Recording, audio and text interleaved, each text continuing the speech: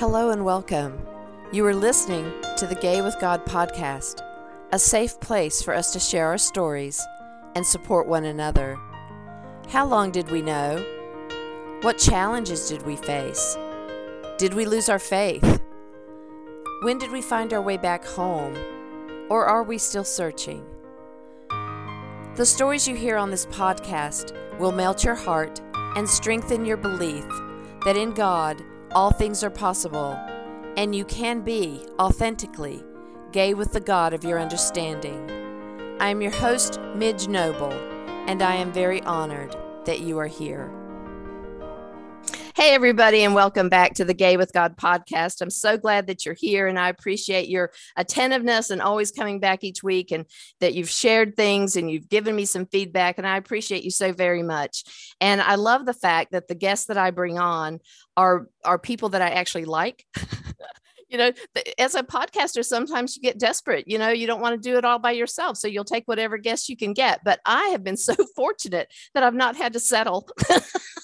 I love my guests, and I choose them specifically. When I reach out to somebody, I choose them specifically because they've touched me in some way, or I believe that what they have to share is something that you guys are going to be interested in. So I have another one of those guests for you today. So Mike Mashiro is the founder and CEO of Pneuma, a spiritual intelligence organization that equips people in theology, spirituality, and faith. Mike is gay, an advocate for the LGBTQ plus community, and a queer theology enthusiast. He is the author of the book, #The Mike Board, and also travels the world teaching on spiritual intelligence, supernatural discernment, queer theology, emotional health, and redemptive deconstruction. He is a social media influencer and thought leader. And I am so thrilled to have Mike. We had a little glitch before and I couldn't bring him to you, but we just got it together and I brought him today. And I'm so happy that you're here, Mike. Thank you so much for coming. Of course. Thank you for having me, Midge. And listen, the little glitch we had was I totally screwed up our schedule. That was on me, you guys. That was totally my fault, and I'm sorry. Well, and then I just told Mike that he almost beat me here, and I was going to have him just go ahead and record something and pretend that I was here. Because we're doing great. Well, we're doing great. That we're both here in the same space. We're here. We're doing Zoom. Via Zoom. Right. We're in the same space and we're ready to have a wonderful show. And I'm just so grateful. So, Mike, tell us your story. Yeah, thanks for having me. So, welcome. Listen, I'm going to try and say what I'm going to say in a way that's going to be as accessible to as many people as possible. But I came from a Baptist background. So I got saved when I was 4. That's when my parents got saved because I was terrified of hell. I was told that if I didn't accept Jesus into my heart, I would burn in eternity forever. Right? Like just tortured, and I would be awake for all of it. My body would never die. It was like very specific and gross and terrifying. So I took Jesus at my vaccination, right? Like saved me from this horrific outcome. And then I was raised in the church and became a very good Christian boy and learned the things and blah, blah, blah.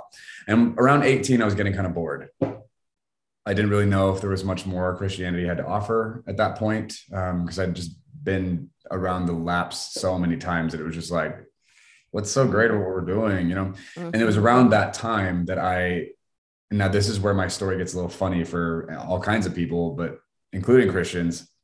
I was at a Sunday morning service and I'm going to use this word on purpose. I encountered God.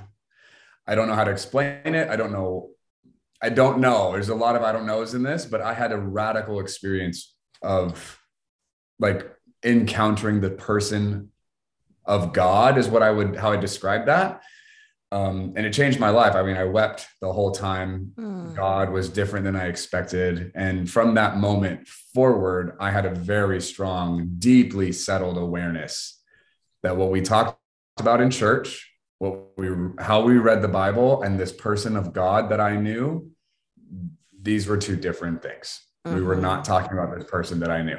And people thought they were, right? And I believe that they were as well-meaning as they were capable of being, but the conclusions they came to, the expectations, the judgments, the requirements that they had within their religion was nowhere in the heart of God. God did not show up that way, didn't express themselves that way, didn't meet me that way, didn't expect any of that from me. None of that was valid on the God side of my Christianity.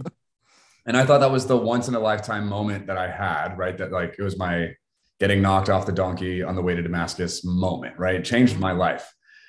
But then 8 months later, I had another experience. This one was even more intense than the first one. And again, it was encountering God. And in this experience, God essentially, for the sake of time, I'm going to compress the story, but through this exchange, this dialogue with God, God told me they wanted me to be gay. And I knew God could not tell me that. I knew that was not biblical, that was unchristian. God couldn't say that to me.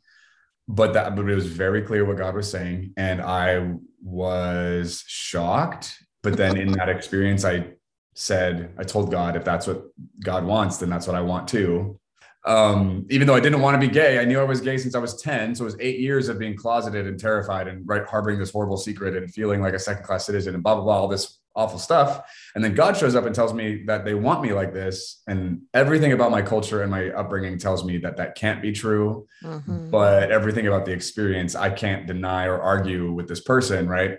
So that was, again, like something that I chose to hide. I could not tell anyone because I knew what Christians were going to do to me if I told them what happened, right? If I told them what God said, like they wouldn't believe me. They would tell me I was talking to a demon, which now that I've come out publicly, I get those comments, which is so, it's awful. I hate that people feel free to just like tear apart some of the most sacred experiences you've ever had in your life. Right? Oh, absolutely. Absolutely. Yeah. So that was a game changer. And then after that moment, I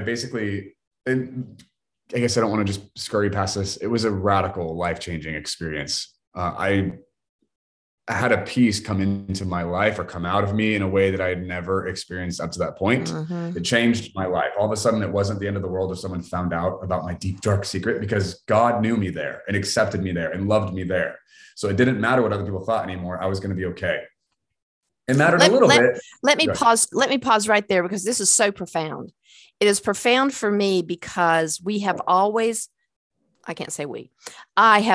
wanted to know that deep knowing in my soul that God gives me a thumbs up, so to speak, that God is not the God of the Bible. And when in the worst parts of the Bible, that it's hard to explain why God would do such things. And to have that knowing, to know without a shadow of a doubt that this experience was real, that God was affirming you, and no matter what has been translated into the Bible, no matter what other people are telling you about what they believe when they read the Bible, God spoke to you in a way that affirmed you into your soul.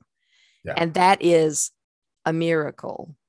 Agreed. Just saying. Thank you. I agree. I look back. I knew then, and I just like as I got older and kept looking back at these experiences, I keep having to ask the question, like, why me? How come I got to have these experiences? Because I've met so many gay people, especially gay men, who were raised in the church and had to leave. Yes. And with this insecurity and a lack of confidence, and just having to choose themselves for the sake of like survival, right? And like self-care, but also having this massive, deep question of if they're good with God. Is God good with them? Some of them have like defaulted like God must be good with them, right? Others have been like, yeah, I don't get to have a relationship with God anymore. Some people are like, I don't believe in God anymore. But there are different versions.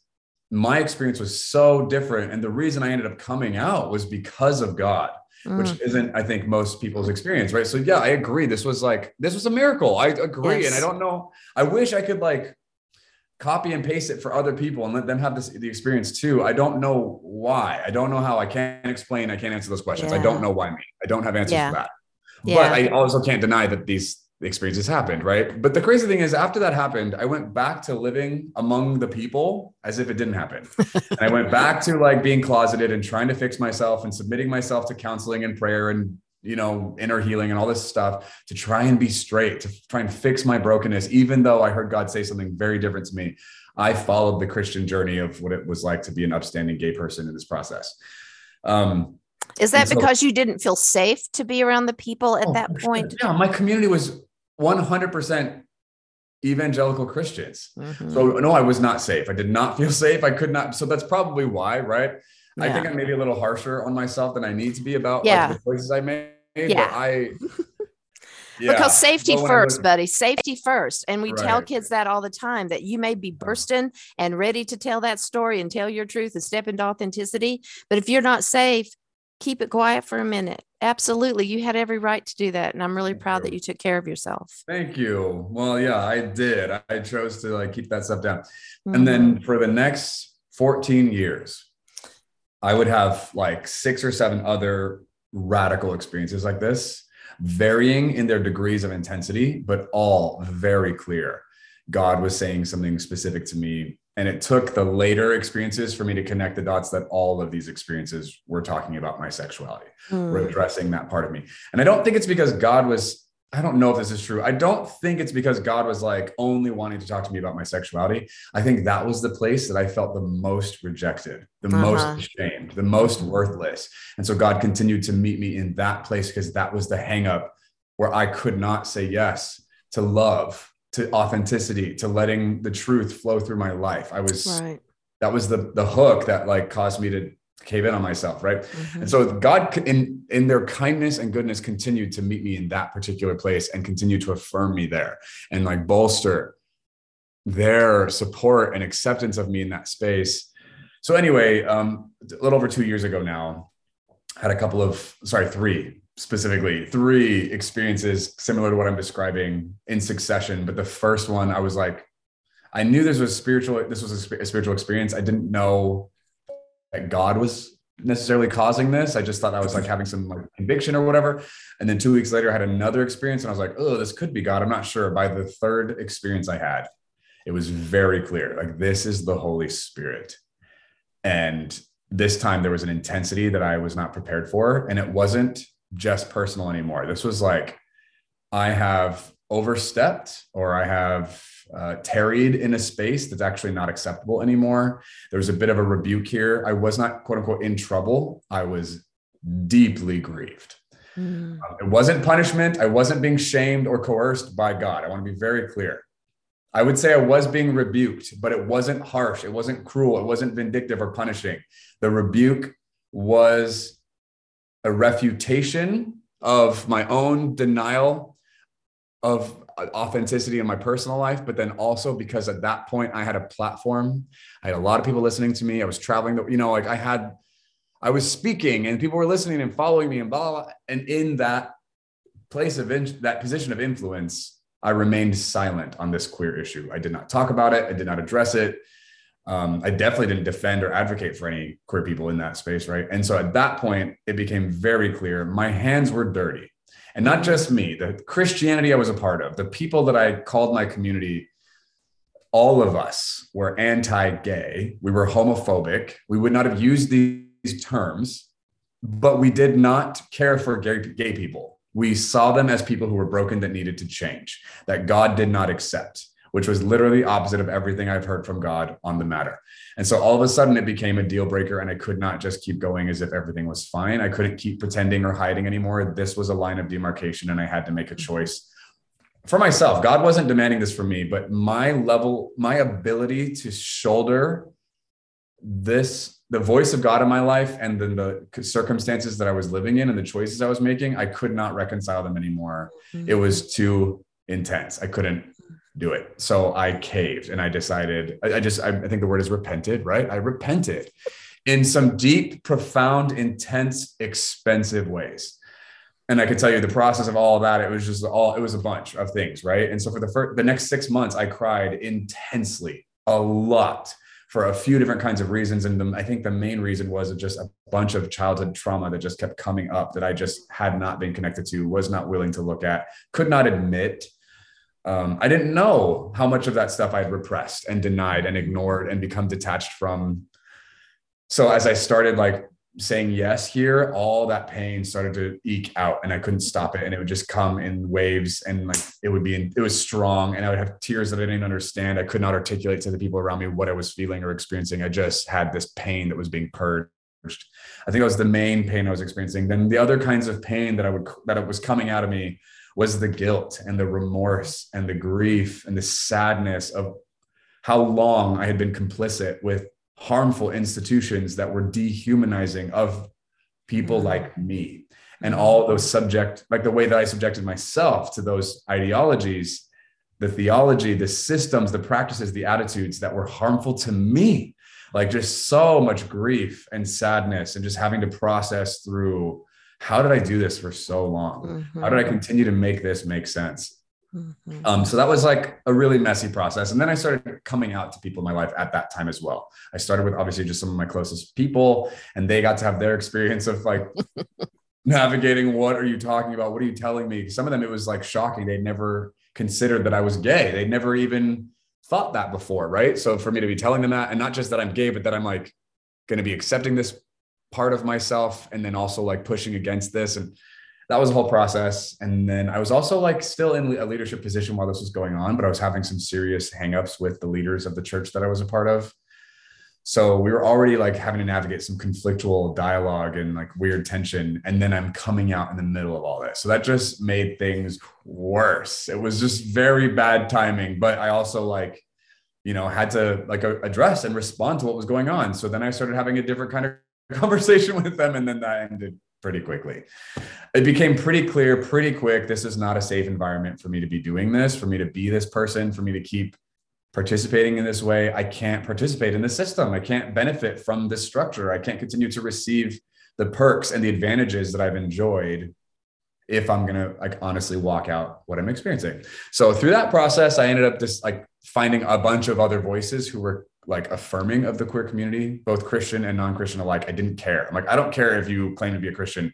I just need to hear anyone else talk about gay people in the way that's different than everything I've been told my whole life. Right. So I just started seeking out different voices and influencers and whatever, and authors and theologians and academics. And I was blown away at what they were saying and the amount of work that had been done, especially in the like last decade. I was shocked at the questions that were being raised, the ethical like contradictions that Christians never brought up. They never talked about, they never considered. And I was like, we are so biased in how we approach this whole thing. We are not listening. We are not honest. We do not care. We have a solution for a problem that has nothing to do with us. This is awful. And it only further confirmed the deep grief and repentance that I had already walked through.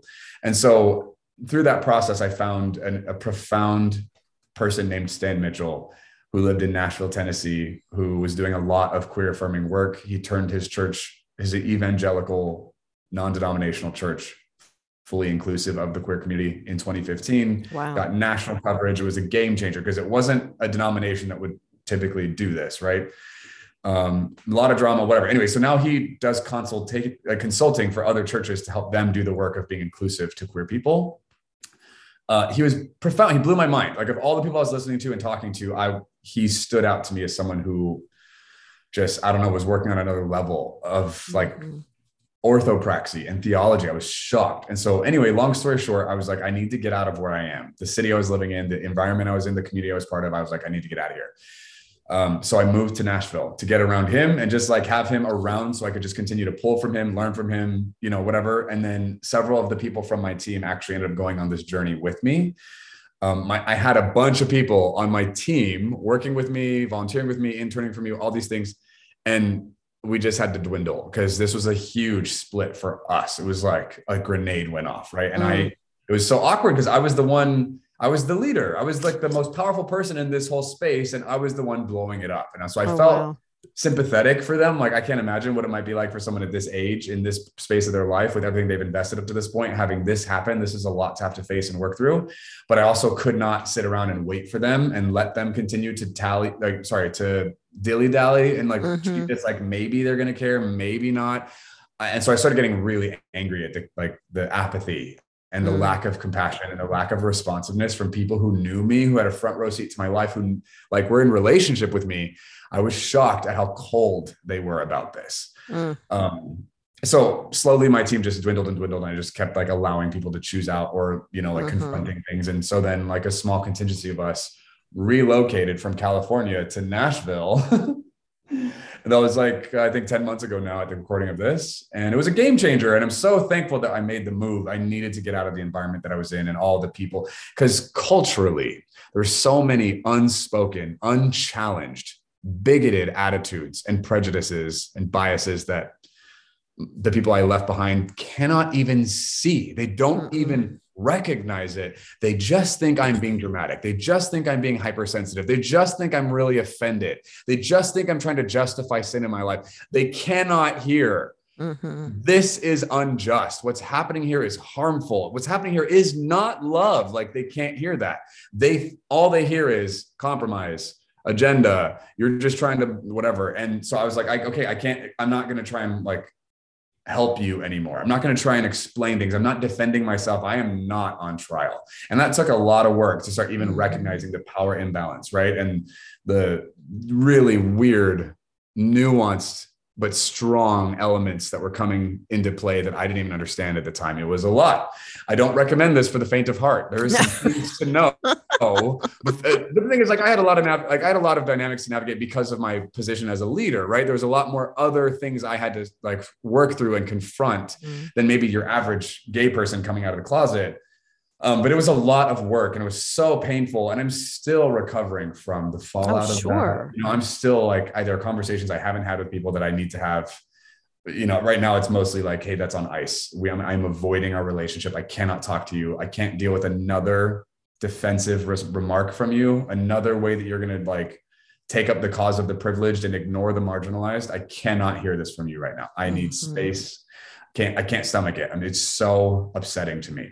And the thing is, I was blind to this stuff. I didn't get it. I didn't understand it. I didn't see it for so long. Yeah. I think that's part of why I'm so incensed when I see it now, because of all the loss and brokenness I had to walk out to get out of that. I'm like, I am not going to pay tribute to or enable that attitude in any way ever again. I need to have a very clear, clean break from that stuff. So that's a personal part of my journey I had to work through. And I'm still like, piecing together. But anyway, that's like the gist of my journey. So now my message, my platform, my content has done a huge shift toward advocating for the queer community. Deconstruction has become a necessary component to that process. Talk to people about deconstruction. Okay. It's a buzzword. Everybody's using it. Tell my people what you mean by that. Great. Yeah. So when I say the word deconstruction, because a lot of people can mean different things when they say it. Totally. Yes. So my brand of deconstruction is, so here's the thing. I am in love with Jesus. I love God, right? And when I say God, the crazy thing that I'm discovering at this point, though, is even within Christianity, when I say the word God, that means different things to different people. Yes. It's wild, right? So I'm not trying to tip my hat to a badge that I'm wearing that we all agree to. I'm talking about a person that I'm in love with, that I'm led by. Not everyone relates to God this way. Even in Christianity, not everyone has this kind of an interaction with God or this kind of connection or whatever. And I don't think that I'm better than other people, but I think that my experiences and the intimacy that I share with this being demands responsibility and accountability from me in how I choose to participate. And so that has been a huge driver for the questions that I've had to ask. The reason that I put off coming out publicly was because of the cost with people, but it was my relationship with God that has continued to stir in me to cause me to make the choices that I've made. So deconstruction came in because I started recognizing a lot of really awkward and pronounced and obvious and patterned biases, specifically from Christians in my coming out process. And I'm like, where is this coming from? This is so inhuman. What are you talking about?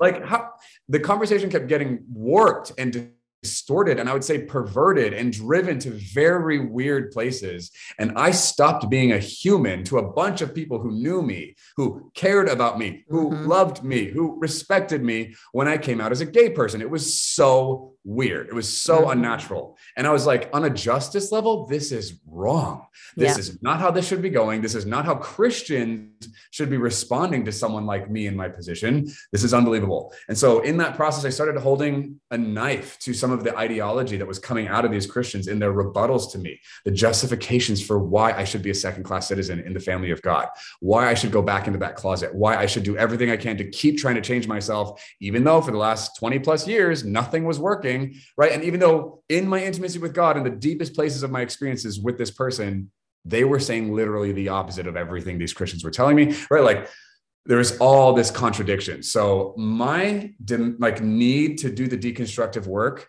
came from that huge discrepancy. So when I say the word deconstruction, what I mean by that is holding into question things I didn't question before, about our doctrine, our creeds, our theology. I can't say our faith, because I don't know how many of the Christians walking around participating in this game, I don't know how much of this is actually inspired by faith for a lot of them. I think a lot of it has to do with agreement, theological points. Systematic theology has established a lot of really deeply held beliefs that I think are actually contradictory to the message of Scripture, the narrative of Scripture, the witness of Scripture as an overarching theme. I think we've got a lot of weird, specific, systematic theology, doctrine things that contradict what the Bible is actually communicating. And we are very biased and slanted in how we read this book.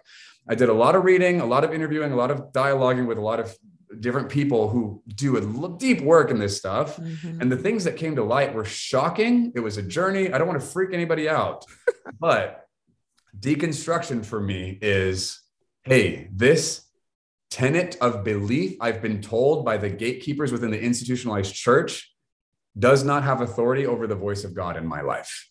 Does not get to tell me what I'm allowed to see or not see in the Bible. But that is how the church and church leaders treat these tenets of belief. And that's what's expected of all of the followers. That's how they're supposed to respond, is you accept this. And the moment you challenge it, you're just not part of us anymore. That's how this works. I was just going to say, so deconstruction to you, I just want to make sure I've got this right in my head, is to look at all of the beliefs and all of the setup of Christianity and challenge it, and to say, I'll check with my guy. And if my guy tells me this is a truth, I'll believe it, but I'm not going to believe it because you said it. I'm not going to believe it because the Bible wrote it after like 1,000 translations. I'm going to believe it because in my soul, I've got it from God. I feel it. Yes, I'd say that's a major part of it for sure. I think, essentially, if we boil it down, it's I'm taking responsibility for what I'm saying I believe. I'm no longer going to let a denomination or a certain leader or theologian carry the weight of my theology, because what I believe bears fruit in my environment and my relationships. Right. My pastor is not necessarily responsible for the things I've done in the name of my religion. I'm responsible for those things. So why do I believe this? And I think a couple of litmus tests for me that I've learned from Scripture in terms of the discernment process is less feeling. My feelings do matter and come into play at some point in this process, but I'm looking at two specific things when I start weighing out if something is from God, of God, or not. Number one, I'm looking at, does this produce human flourishing? If it does not produce flourishing for humankind, it's not from God. Jesus said that he came that we would have life and have it more abundantly, that the enemy came to steal, kill, and destroy. If my ideology or like theology is producing harm in people's lives, destruction, Jesus helped us on a very basic level recognize, what is this made out of? Is this coming from the Spirit of God or from something else? How does it affect people's lives, right? So that's one litmus test that has nothing to do with how I feel and everything to do with the cause and effect dynamic of what I believe. The other aspect of discernment that Jesus gave us was, you will know them by their fruit, right? A good tree produces good fruit, bad tree, bad fruit. Good tree cannot produce bad fruit. A bad tree cannot produce good fruit. If saying that God's love is agape, it's unconditional. If we're going to say that, if that's the word that's used to translate the New Testament word for love, repeatedly is the Greek word agape, which means altruistic, unconditional love of God. And then we're going to put conditions on who gets to have it. That's a problem. And I don't think we need to be super educated or profound to recognize the obvious contradiction, right? So those are two specific things that are easy, like gates that if it cannot pass these two requirements, it does not get to come in. It is not of God. I don't care what you think and how long you've thought it and who all you can get to agree. That's irrelevant. If what you're saying you believe or God's telling you is producing harm in people's lives, is marginalizing them, is removing their voice, is ignoring their experience, is causing them to diminish as a human being, something is wrong with what you believe, not the victim of your theology. Amen. Right? So that's, Boil it down, people. Love God, love yourself, love everybody else. Hello. The word is love, which goes along with abundance and flourishing of all. Right. Exactly. Like that's the result of love, is that people actually grow and they expand and they become more of who they already are. They don't contort and change and like devolve. Yes. Yeah. And I think, and I've said this before, that those who don't get this yet and may never get this are so locked into the fear that you started with. I'm going to hell and and I'm going to go to hell, and if I agree with you even just a little teeny bit, then I'm going to go to hell for that too. So there's all this fear of that place that may not exist really. Yeah, and Midge, let me say, yeah, you're right, totally. I cannot believe for how many grown adults that is still a legitimate factor in their decision making. It's unbelievable. Right? It's unbelievable. Yes. Yeah. And I'm like this. So here's the thing. When I first started encountering God, one of the first things that went that I didn't even notice until a certain conversation happened, my fear of hell disappeared pretty early on in my encounters with God. I was not afraid. I wasn't like thinking about hell a ton. But one time at the early part of these experiences, my dad and I were having a chat. Mike, if at the end of your life, you find out you're not going to heaven, you're not going to hell, you just stop existing, would you still follow Jesus? And I was like, yes. And I'm looking, I'm like, this is kind of a weird question. He's like, why? If you know you're not going to get crowns or a mansion or whatever, your life's just going to end, why would you follow Jesus? And I looked at him like, okay, I don't know what you're doing, but let me just respond to this. And I said, and I never consciously thought this before, but it just came up like out of the overflow of the heart, the mouth speaks, right? And I said, I don't care about heaven.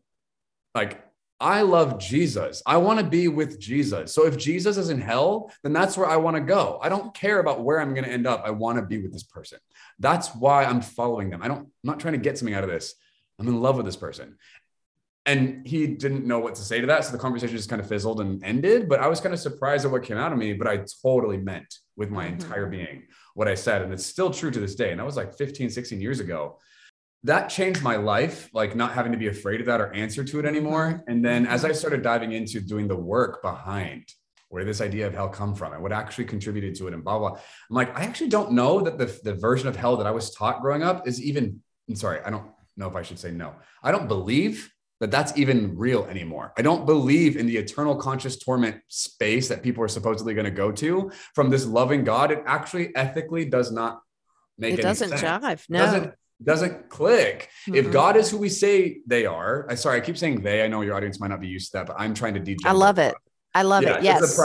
Yes. I've got trans people in my environment now, which I'm so thankful for. And I'm trying to degender my language specifically when it comes to God. Right. Yeah. So that's why I keep saying they. I'm doing it on purpose. Perfect. Anyway, thank you. God being a loving, gracious, compassionate, all these beautiful, amazing, holy things about God, which are absolutely true. For this person to be this way and then send the majority of our species to a place of eternal torment does not make sense. When you have the ethical question of, would it have been better for us to have not been created than to have the majority of our species be tortured forever? Yeah.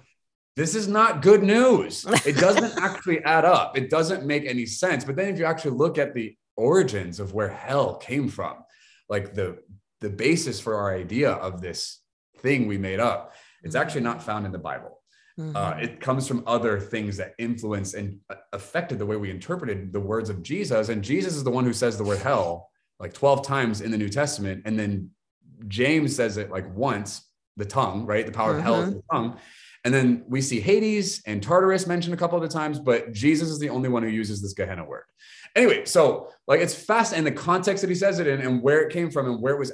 Anyway, there's just like a lot of research that goes into that debunks this really stringent belief or expectation of hell for people. So, but the theology aside, that can't be a motivator for us. Like we have not been given a spirit of fear, right? And when Jesus says, if you seek to save your own life, you're going to lose it. Following Jesus to avoid hell is literally trying to save your own skin. He's telling us if that's the reason you're doing this, you've already lost. And that's terrifying for those of us who can't find any faith beyond that, right? Yeah. But he's like, if you're willing to give up this fear, this struggle, this self-preservation thing, because you found the truth in me, you're going to find your life. You're going to be liberated from that terror, from that life of trauma and avoidance, And so that's a whole journey that we all should be going on. And the goal is not to prevent or avoid facing it. The goal is to allow God to win in that terror in our hearts, to let go of trying to save ourselves. Anyway, that's a whole different conversation, but that was a big part of the deconstruction process, was having to find the language for the things that I no longer feared or regarded that Christianity won't let go of. I'm like, you don't have sanction from scripture to hold on to this the way that you do and to weaponize it the way you have. It's actually not Christian to do that. It's not right. biblical. Right. Anyway, I can keep going, but yeah. And it's okay. Go wherever you want to go. But I think that's where the love comes in, though, is to point out these things and to show people a different way to consider the things that they've been taught bullied and had to swallow their whole lives. And I think that's why the fear has remained, is because nobody takes the time to really look at the context of the scriptures. Why was it written? Who was it written for?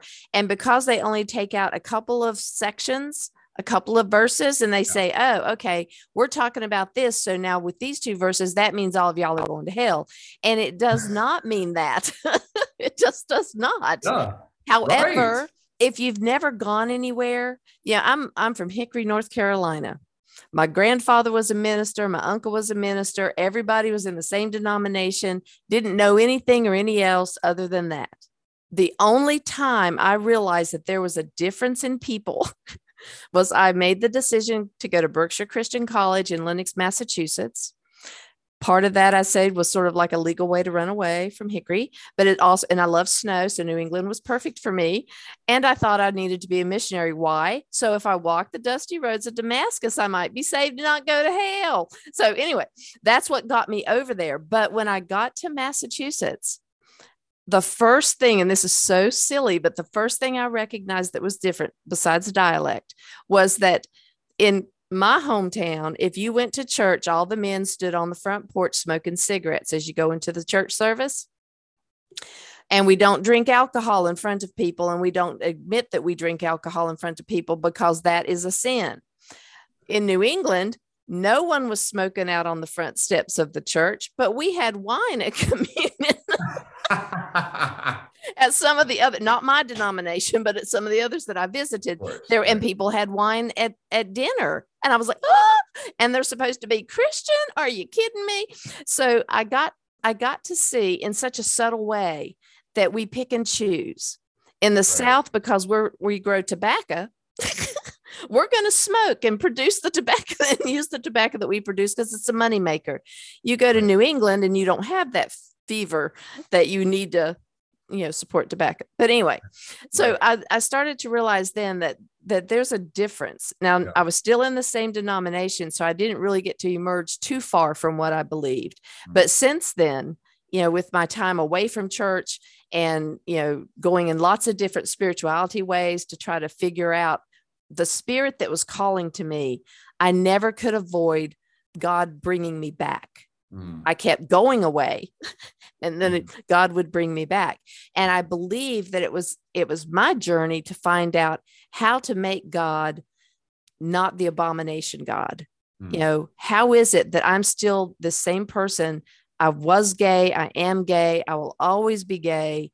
So why was I created that way if God is condemning me as an abomination to him? And I'm 63 years old. And I've told people, I really need to get it together because there's less on the other side of that number, unless I'm Moses. So anyway, I think that we all strive to be exactly what God wants us to be, but we don't understand. That's why I love your perspective. We don't understand that God doesn't expect us to all be the person that leads everybody. God just expects us to be authentic. Yeah. And to show up in that authenticity and to love. Be authentic, be you, and love. That's it. And whatever we do from that, my whole thing about the Gay with God memoir, this podcast, it's all about, this was my authentic path. I just never had my voice ready to say it all because of the fear. And because of my own inner homophobia and shame that was instilled in me from all of the Bible thumping people that took the verses and just read them and said, oh, well, so-and-so said that means that. So now I'm going to tell you this means that. And it's not true. Yeah, totally. Yes. Agreed. Okay. Exactly. You and I, sure. two people together on Zoom. That's all we need. Preach it, man. I love it. Yes. I probably would have been a preacher back in the day, but I'm glad that I wasn't, because I would have preached the same crap that was fed to me. Right. And so I couldn't have done that until I was ready to step into my authenticity. You can't do what you're doing until you were ready to release the fear and step into the authenticity. Totally, for sure. And it is mind numbing and a little bit annoying that people still stay so stuck in those places. But I know that I was, you know that you were, and patience is hard to have with people when we're moving and we're ready and we're trying to save people from themselves. It's hard, but God will do that. God will still be pleased in the end. God will still be pleased. So what has been the hardest part for you? I mean, now that, and for me, that word, when you were saying that, you were grieving and crying, I mean, you definitely were in a place of surrendering. It's like everything finally just fell away and you had to get back to that raw, naked part of you of saying, it's all stripped down now. I mean, there's nothing left, and to surrender that to God and say, okay, I finally get it. And now I'm just going to keep grieving until I just wash all that old stuff away. The part that you said earlier about, people saying that you're listening to the demons and all that kind of backlash, I know in one way it kind of bolsters you probably in a way to get that and to be able to know that you can handle it because you got God, right beside you and around you. But what has been the hardest part? Has it been watching family or friends walk away? What has been the hardest part of stepping into your authenticity? Yeah. So in this process, the hardest part, hands down at this point of the journey, has been having to discover who was not affirming of me in my queerness without telling me. I had to figure that out based on what they were and weren't saying. And unfortunately, the people who were doing that were mostly like close friends of mine before I came out. They were close, and most of them were influential and had, they were well respected, and which I think brought a ton of privilege to them and maybe a little bit of arrogance after a while because it just went unchallenged. The idea that I would suggest that they were unsafe was unacceptable to them. It was a repeated theme I started noticing with these kinds of people in my life. They were so offended that I didn't want to talk to them about this, that I didn't feel safe with them, that I needed space. They could not handle that because the suggestion, the inference was that they're not safe. I don't trust them. And I owed them trust. I owed them vulnerability. I owed them an explanation. And once I started getting to figure out what was going on and how gross this was, it was really painful, but also necessary to recognize what it was and stop enabling those dynamics. Because I was the one repeatedly paying for it. I was the one who was constantly naked and on trial and being critiqued and analyzed and pulled apart and challenged and rebutted, all the while also the most vulnerable in the conversation. So cruel and unkind. And they didn't see any of that. I don't think any of them were trying to be vicious or cruel, but they were blind to the actual dynamics going on and not caring for me. They were caring about their own ego and their own reputation, how they were being perceived. Anyway, so that was the most painful. I still haven't recovered from that. Most of the people I'm describing right now, I'm not talking to them right now. And they have stopped reaching out.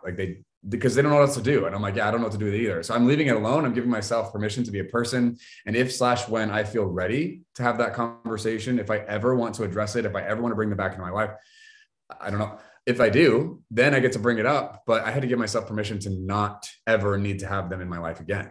And it wasn't out of spite. It was out of survival. It was out of a need to care for me in the midst of this process.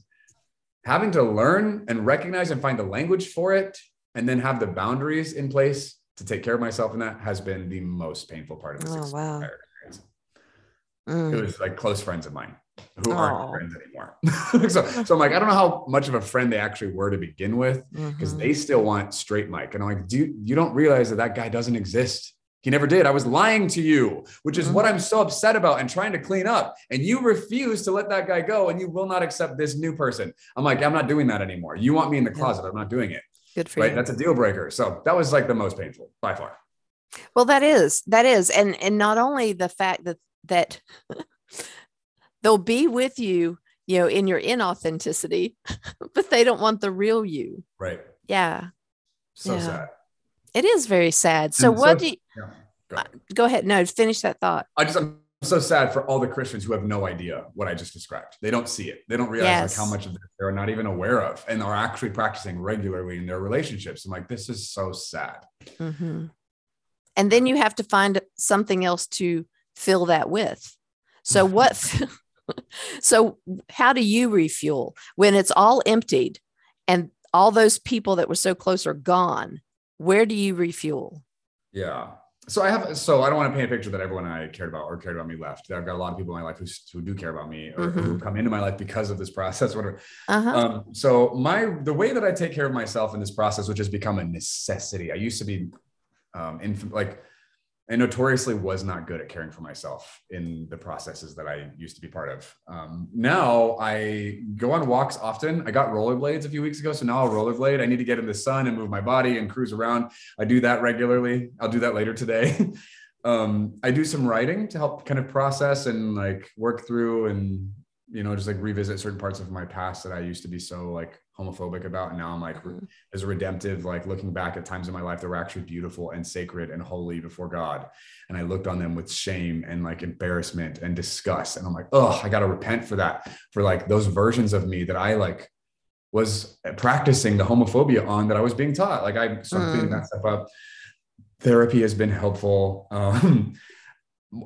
A big one for me has been getting vulnerable and honest with the people who are important in my life, the people I care about, and making sure that I've removed the question in our relationship of how important they are to me, of demonstrating the love languages that translate, right? So quality time, words of affirmation, physical touch, like these kinds of things, like I've like done some disrupting there, like breaking up some patterns that were normal in our relationship so that I can make sure that I feel connected and honest and like present in these important relationships. I find that if I don't do that, or if there's like a conflict between me and someone who's important to me, I actually don't do well. And then if I get hate on social media or whatever, when I'm not doing well in my personal life, that stuff hits me in such an intense way.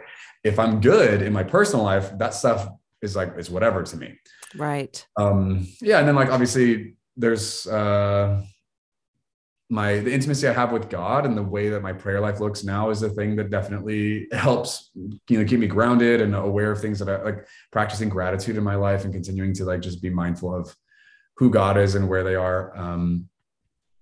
I have a few different, I have a book club and I have a deconstruction group that I run, and we do things in that space talking about this process. And that's been super helpful. I mean, sorry, Midge, I can keep going. I have all these different things that I've been doing, and they've mostly been like byproducts of necessity for me. Like I just needed to like cultivate.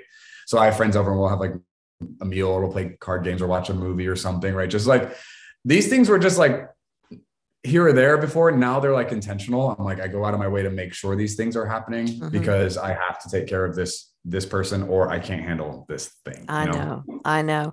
And this thing for you who aren't watching and only listening is his phone and social media, just so you know, because you're right. I mean, I think that's that little piece of inner homophobia that can be reignited.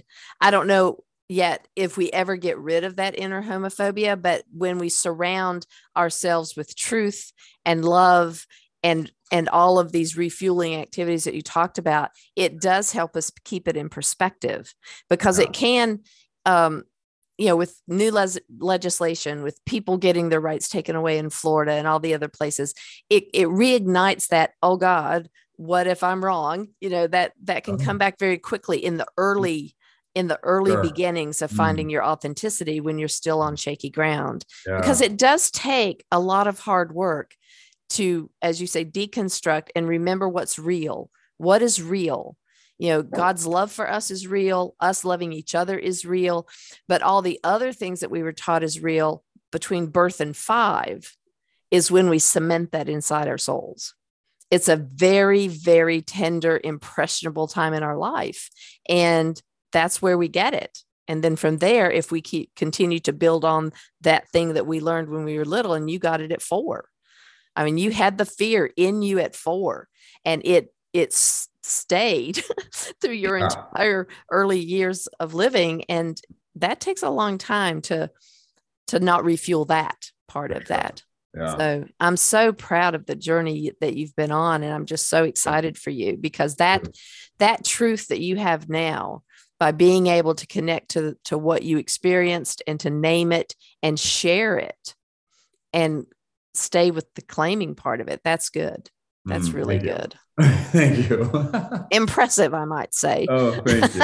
It's definitely taken some work. It took some. Oh, sure. Just deep digging and like repenting, confessing, just like so much pain that came through that. I think most of us avoid it because it's so intense and painful, but I walked through that in a few different ways. And I'm so thankful because now I get to enjoy, a more lighthearted, stable, settled, confident engagement in this space. I don't feel insecure often in this space. But I think that's a huge part of that's the result of like the digging and the pain and the scary vulnerability, the honesty, oh God, what is this? Where did this come from? What am I really after here? And, the authenticity piece, you nailed it. I'm like, I 100% agree. I think the thing that God is asking for from any of us is authenticity. And then from there, we get to touch things like love and truth and mercy and forgiveness. Like you can't do any of that. You can't touch any of it. You can't broker any of that in your life if you're lying, especially to yourself. If you're inauthentic, like none of that stuff gets to be substantive.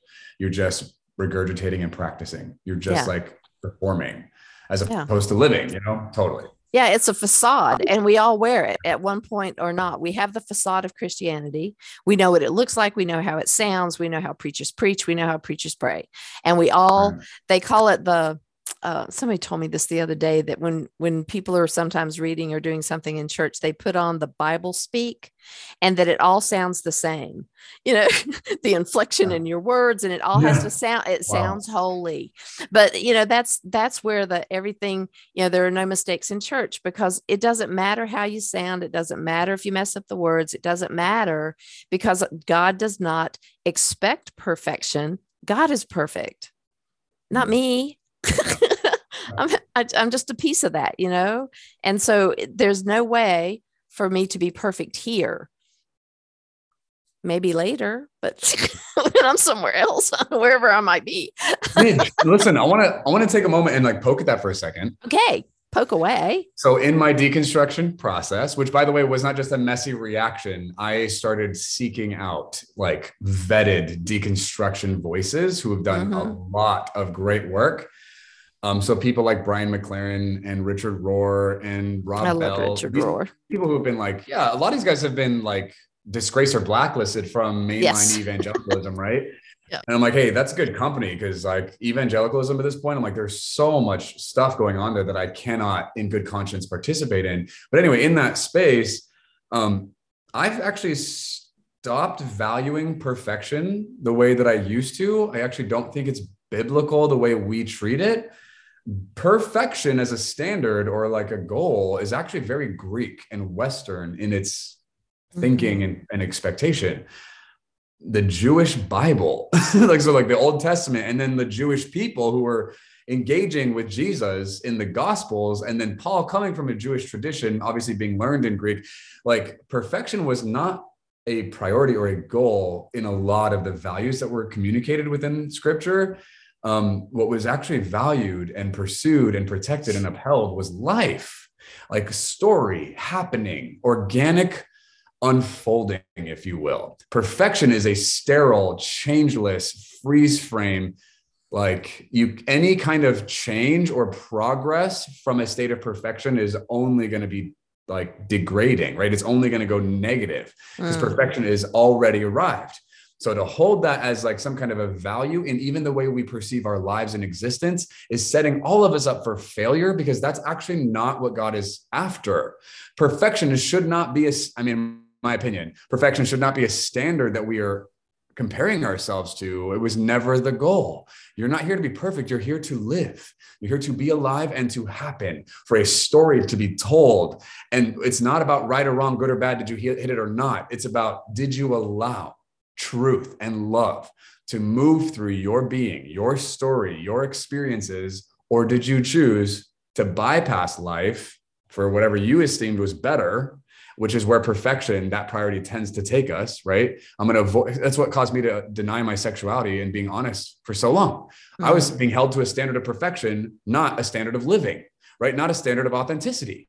Those are different. Like there's actually a contradiction there. And so I'm like, I have had to work to get rid of that expectation of perfection as a goal, as if that's something that we're being asked to attain. We're not. So when we see verses like be perfect as your heavenly Father is perfect, we can turn that into, oh, I have to be flawless, whatever. I get where that's coming from. That's not what's being talked about.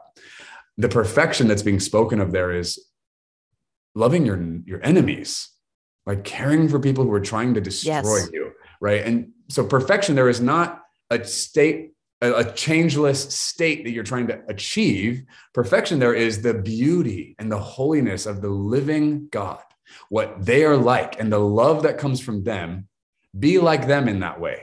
That's perfect. Not changeless, benevolent, gracious, compassionate, right? And so our Western understanding of the word perfect, I think, is actually very harmful. Sounds intense, but like, it is harmful. It is harmful. Yes, because it's unattainable on that standard of what we believe it to mean. But what you are getting back to is the love. The perfection is loving unconditionally. And that is different. And I'm glad that you poked at that. Good for you. Thanks. I would say perfection is misleading. I'm not trying to say perfect is bad. I'm saying it's actually irrelevant. It's taking us to a direction or a goal or priority that God is not after in our lives. Yes. Thank goodness. Yeah, right? Yeah. And everybody take a breath. And it's not a cop-out to throw perfection away. It's not like, oh, we can't do it, therefore we're going to stop reaching for it. That's not what I'm talking about. Right. It's, you are beautiful. You are alive. You're a child of God. We're not mad at our toddler for not saying the sentence exactly the right way, for not walking perfectly across the living room. We're not mad at them for that because we're not expecting them to do it perfectly. What's the perfect way to walk across the room? There are lots of ways to do it because the standard is not perfection. It's not some template that's being held against people. It's, who are you? I want to see it. As long as it's your walk, I want to see it. Right? Yeah. As long as it's your voice, your sentiment, your expression, I want to hear it. It doesn't need to come out a certain way. I just want it to be yours. Yeah, you. Yes. All of that. All of that. Well, guys, if you have not seen Mike anywhere, I'd be surprised. I don't, because Mike's got it all going on. He's got a lot of stuff going on and he's everywhere. Wow, I take that as a compliment. Thank you. I would too if I were you. It really is impressive how you come in. Like, I love your TikToks just in general. I just love them. And you do so well. You do so well. And you say exactly what needs to be said. And you do it in a way that's approachable and fun. And I do. And I don't say that just to say it. I really mean it. And so I want everybody to find you. So tell people where they can find you and get a piece of you. Great. Yeah. So listen, Midge is right. I have done everything I can to be as available and accessible as I can be. Yeah. So a really great place to find me is either on Instagram or TikTok. And my handle is going to be at Mike Mayashiro. So my name, first and last name. TikTok, Instagram, Facebook, Twitter, that's where you're going to find me with that handle. You can find me on YouTube. My channel is Mike Mayashiro. And my podcast is called Confessions of a Reformer. My name is obviously associated with that. And then my website is MikeMayashiro.com. So it gets pretty simple. It's pretty straightforward, but and those different places, you'll find different kinds of content. But yeah, I've definitely put concerted effort to try and get content out to people to just kind of help provide a narrative and an expression and a voice to push against things that are gross and to represent things that I'm like, I should have heard this a long time ago. Where was this when I needed it? Yes. Let me put it out there kind of thing, right? So yes, yeah. Perfect, but not.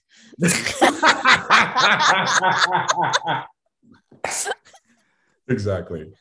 Oh, God. Anyway, I really want to thank you, Mike. I'm so happy that you came, and you're welcome back anytime.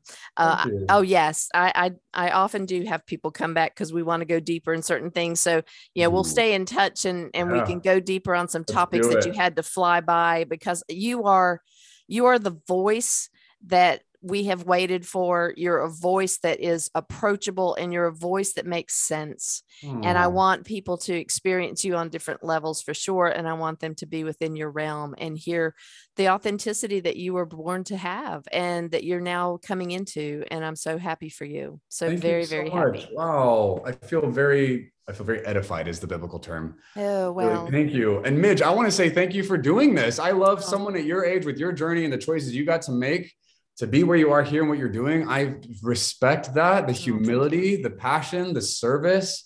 Like, what a gift. Thank you for doing this. I'm honored to have been here. This is so cool. Well, thank you. I got the chills. Thanks so much. Good. I appreciate that. So Totally. guys, and I honor you. I honor and thank you for listeners for coming back each week, supporting, sharing, and subscribing wherever you get your podcasts. If you want to see more information and links to connect with Mike, I will have those on the show page. Go to Gay with God at empoweredmidge.podbean.com. And if you are questioning whether or not you can be gay and be in relationship with God, if you are authentically on the LGBTQIA spectrum, I guess we can call it, for lack of a better word at this point until we come up with another one.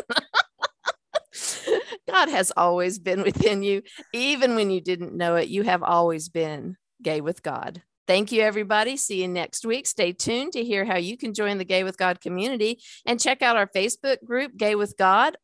I'm starting I've already started the monthly Faith Journey Zoom group for us to get together and talk about things that are relevant to us and to get a little bit of support and help. And if you need a little coaching support to get through your coming out faith journey story, you can also go to the show page at empoweredmidge.podbean.com, scroll all the way down to the bottom and see how you can connect with me. And one final thing, just for fun, the Wild Goose Festival. If you've never been, you need to look on Facebook, or you can look anywhere and just, Wild Goose Festival, and it'll pop up July 14th through the 17th. We will be live again with the Gay with God podcast at the Wild Goose Festival. I have a great guest in store for you there, and I can't wait to share her story with you. And I want you to be able to enjoy all the things about the festival. So just, Google it, see what comes up. There are thought leaders, spiritual people. I went the first time last year, and just sitting at my tent space, I saw a Buddhist monk coming and throwing blessings to both sides of the aisle.